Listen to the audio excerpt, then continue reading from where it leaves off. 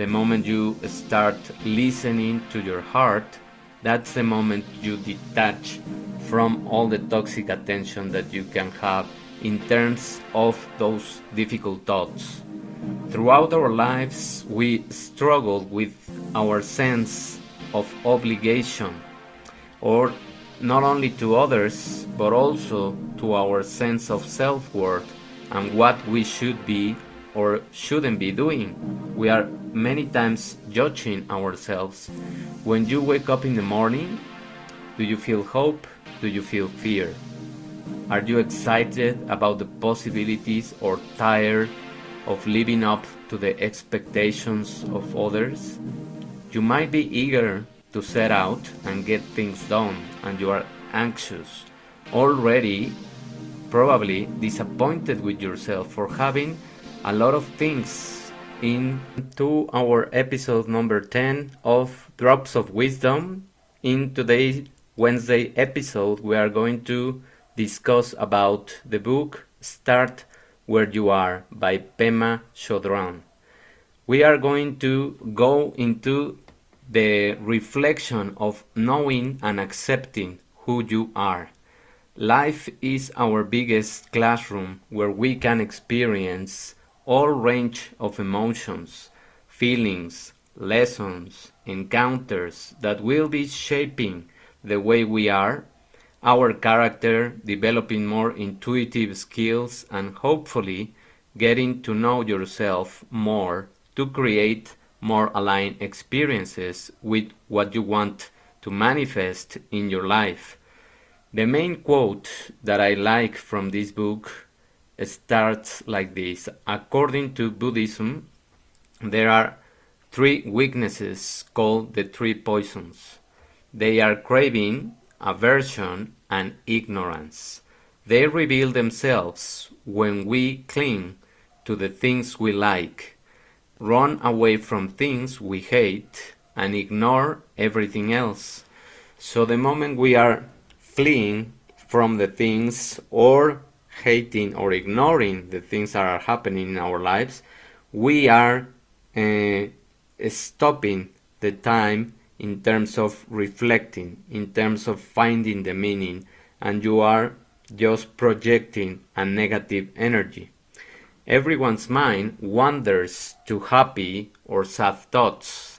Our thoughts are like the clouds, they are just passing by, and we can't stop them unless we give them power to ruminate in themselves, which usually happens with the negative ones. We are the ones that choose to stay in those thoughts. You may drift off to contemplating your to-do list or an annoying event from yesterday and cling your attention into those thoughts. But all you need to do is recognize these as normal thinking and bring your attention gently back to your breath. The moment you bring your attention back to your breath is the moment that you are going to have a lot more reflection for what is happening in this moment. Don't punish yourself or try too hard to prevent these thoughts because it is impossible. They will come up, but the moment you place your attention, that's the moment you engage with them. You might find them helpful to calmly say, thinking to yourself as a way to stop wandering the train of thought and return your attention to the gentle rise and fall of your breathing patterns. The moment you get to your breath, the moment you start listening to your heart, that's the moment you detach from all the toxic attention that you can have in terms of those difficult thoughts. Throughout our lives, we struggle with our sense of obligation, or not only to others, but also to our sense of self-worth and what we should be or shouldn't be doing. We are many times judging ourselves. When you wake up in the morning, do you feel hope? Do you feel fear? Are you excited about the possibilities or tired of living up to the expectations of others? You might be eager to set out and get things done, and you are anxious, already probably disappointed with yourself for having a lot of things in the pints the night before. So the moment you are just staying in those thoughts, the moment you are trying to uh, worry, you are just wasting a lot of energy of your brain in the past. It is fair to say that most of us make a big deal out of our lives, and often it will be like the end of the world, and we start to get in that negativity bias and victimizing yourself if we don't do this or that. So we are many times judging what is happening.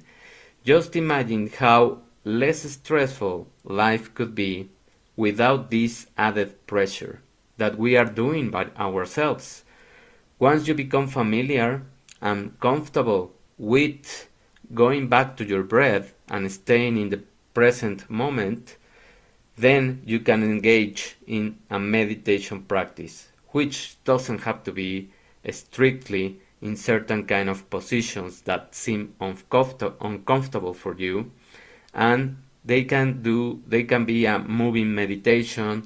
There can be some exercise timing that you are creating, and you are starting to find the moments where you feel more connected with you.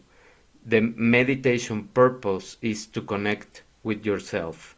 That's why many times it works going to your breathing, because that places your attention into your own inner being. You can add it as a part of your regular life, and in this way you will start creating a habit and see each day in a positive light of every moment as an opportunity to live in the now, in the moment. According to the laws of quantum physics, reality is just an hologram. It looks very solid and real, but we don't really know if something can be changed. And that's the power and that's the magic that we can have by placing our attention in the present moment. When you look closely, you realize there is nothing there that is making you feel bad. It's just your attention placed on the negativity. And like a hologram, the same image will look different from other perspectives.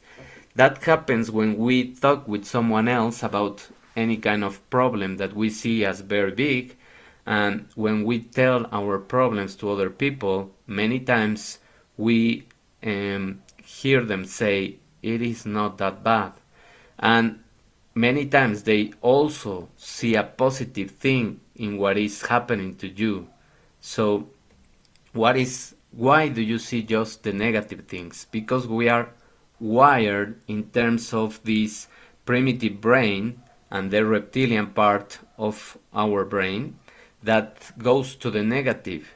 The Western ears, when emptiness, the word is said, has a very negative connotation. For example, when we say that the optimist sees the glass as half full, while the pessimist thinks it's half empty, but from a psychological perspective, emptiness can be a great relief because you are getting rid of all of the past or future events and you are just concentrating on living the moment.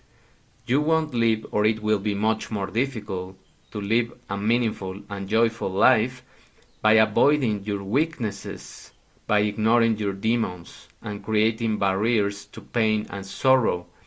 A full life is one that accepts all emotions and takes the bad with the good. That blending mix is going to make you feel more alive and have more lessons. Meditation can help you live with life's pain and probably many times with suffering, and by doing so, you will be much more powerful and you will have a lot of resilience and become a compassionate person. The next time a happy memory comes to your mind, instead of just lingering in it and living in the past, take a deep breath and pass that happiness on to someone else who needs it more than you do. Perhaps in those small actions we can really change the mood and the day of other people, even of our worst enemies. So that's the connection that we can start creating again. That's the social bond that we really crave for and need. Just a smile, just seeing in the eyes of other people is going to create a healing effect in them and in you, of course. Thank you very much for paying attention on these episodes, short episodes. If you like the information, if it resonates with you, just help me to share the message. Thank you. Have a wonderful afternoon and great half of the week. Bye.